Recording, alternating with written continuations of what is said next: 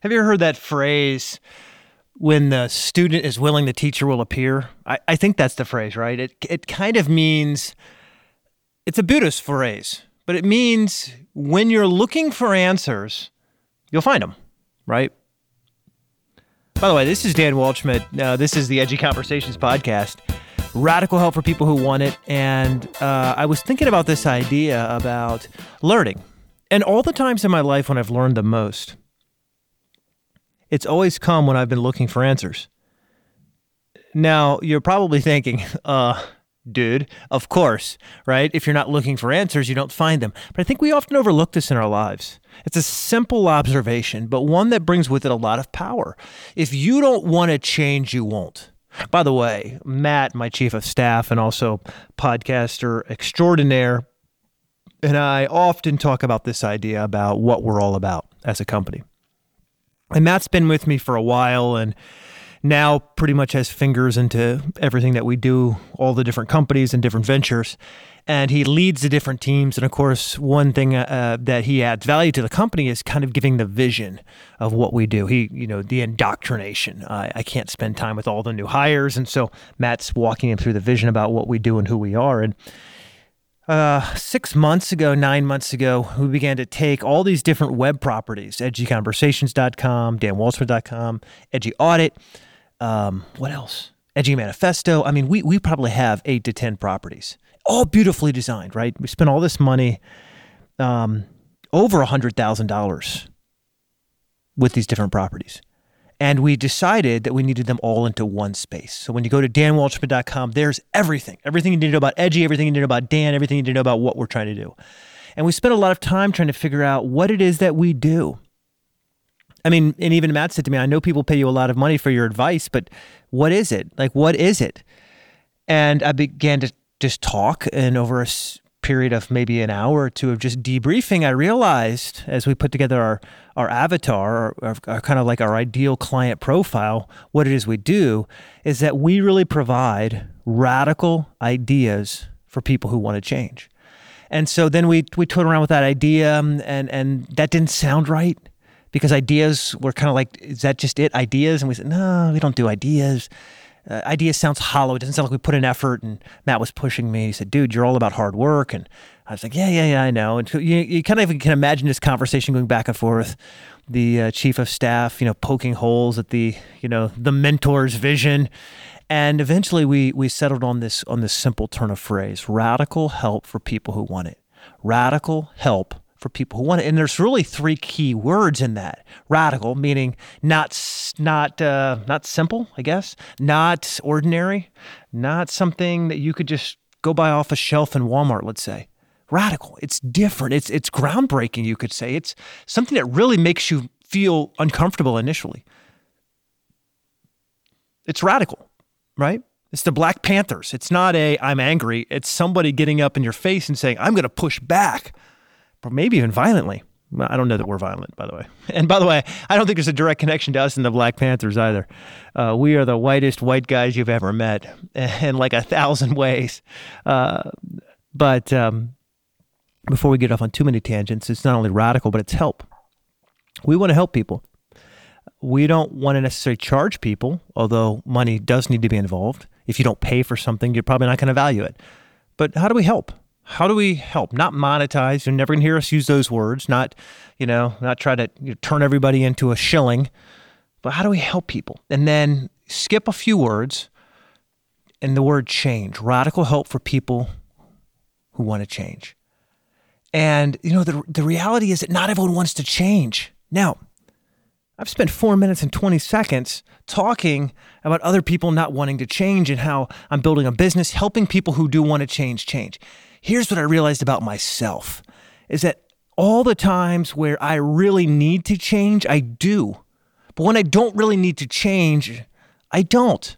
You probably find this in your own life, is that you might say something like, I need to eat healthier. I need better friends. Oh my gosh, my friends are horrible.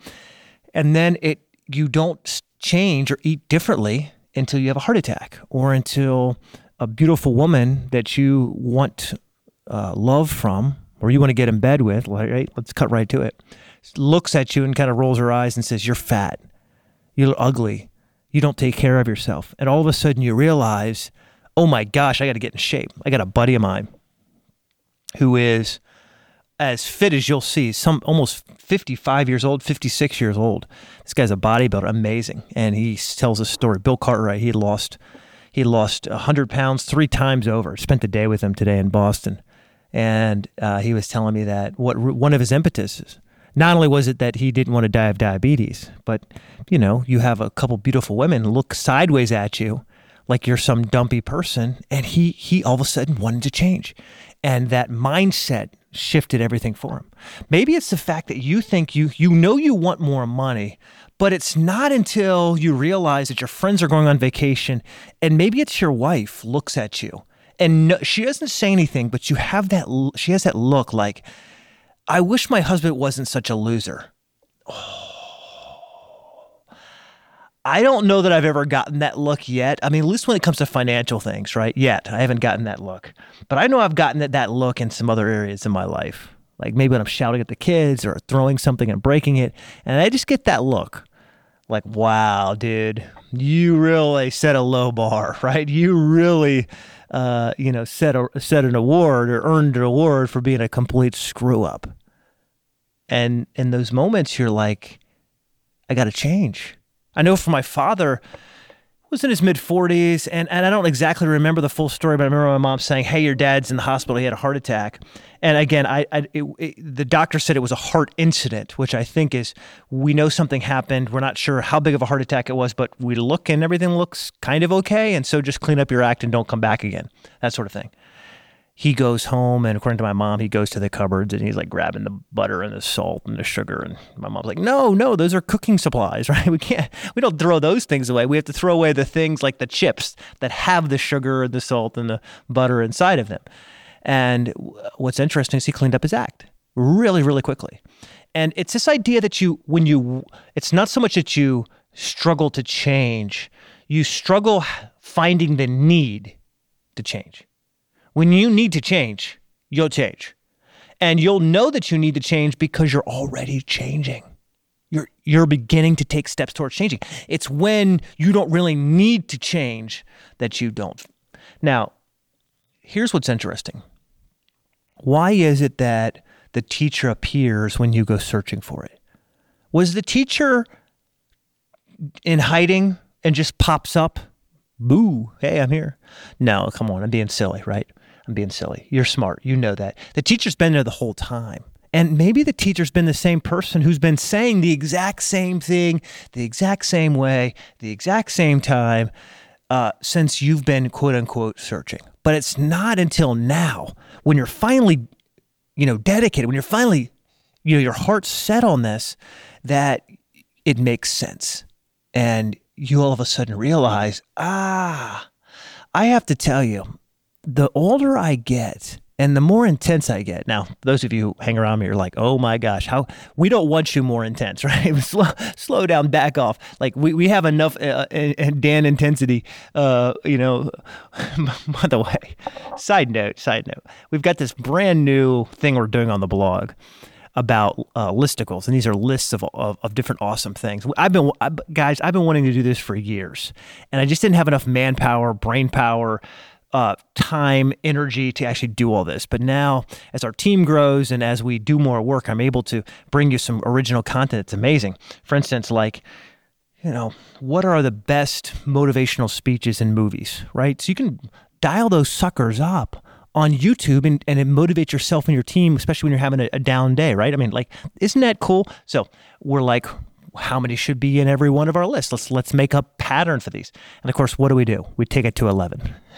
You can't have 7, can't have 10, 13 might be accidentally unlucky, but let's take it to 11, right? That's a great mark. When the range is between 1 and 10, we're like, no, let's go to 11. And so for those of you who are thinking less intensity, no, I'm getting more intensity in my life. And maybe it's because I realize at 38 that I'm running out of time, that it's not uphill. Maybe sometime I'm going to get to the middle of the teeter-totter. Remember those on the playground? And the teeter-totter is going to start heading down. And I'm not freaked out about it. I'm not having a midlife crisis. I'm not buying a new Corvette or anything like that. It would be a Maserati if I did buy anything. But I start thinking about time and intensity, and I start thinking about, man, there's so much to learn. There's so much to know. And how can I help people if I don't know myself? Right? That's what grips me sometimes. Like, woe is me. How do I go out and share my thoughts on a podcast if I'm a complete screw up myself? How do I make sure I'm humble and passionate and always driven to learn that extra thing that helps me help other people? I've studied affirmations. I've studied meditation. I've studied incantations. That's my new thing right now. Incantations, where I say the same phrase time and time and time again, several phrases, several paragraphs, to try to command my internal mind to guide me, even when it's all subconscious and I'm not actively thinking about it. You might think that's crazy. You know, I get it. You might think, dude, that is hokey. But here's what I'm doing. I'm trying to learn. And here's what's funny. The more I push myself to just dig in, to instead of saying, oh, that's crazy, and like put my arms at my chest and kind of push back and say, come on, that's bonkers. Instead of that, instead of just saying, you know what, I'm going to try. Maybe it is bonkers. Maybe in 2 weeks, I'm going to come back and tell a story to all of you and say it doesn't work. But for the time being, I want to learn. And what's interesting is I find all these people in my life, my new friends, new mentors, new teachers, where perhaps they've been there the whole time. I'm finding them, and it's the simplest advice. You know, this podcast came from Bill Corright. I've told you the story earlier. I'm having a 3-hour brunch with him and my wife, and we're talking, and he was giving me lots of smoke blowing. He's a friend, so he was telling me, I'm so impressed and I love your book, and yada, yada, yada, and going down the line. And he said, why don't you have a podcast? I told him the story of our podcast and how that had not been successful. We couldn't do the episodes. And he said, Dan, you're being an idiot. Just share wisdom and insights with people that allow them to grow.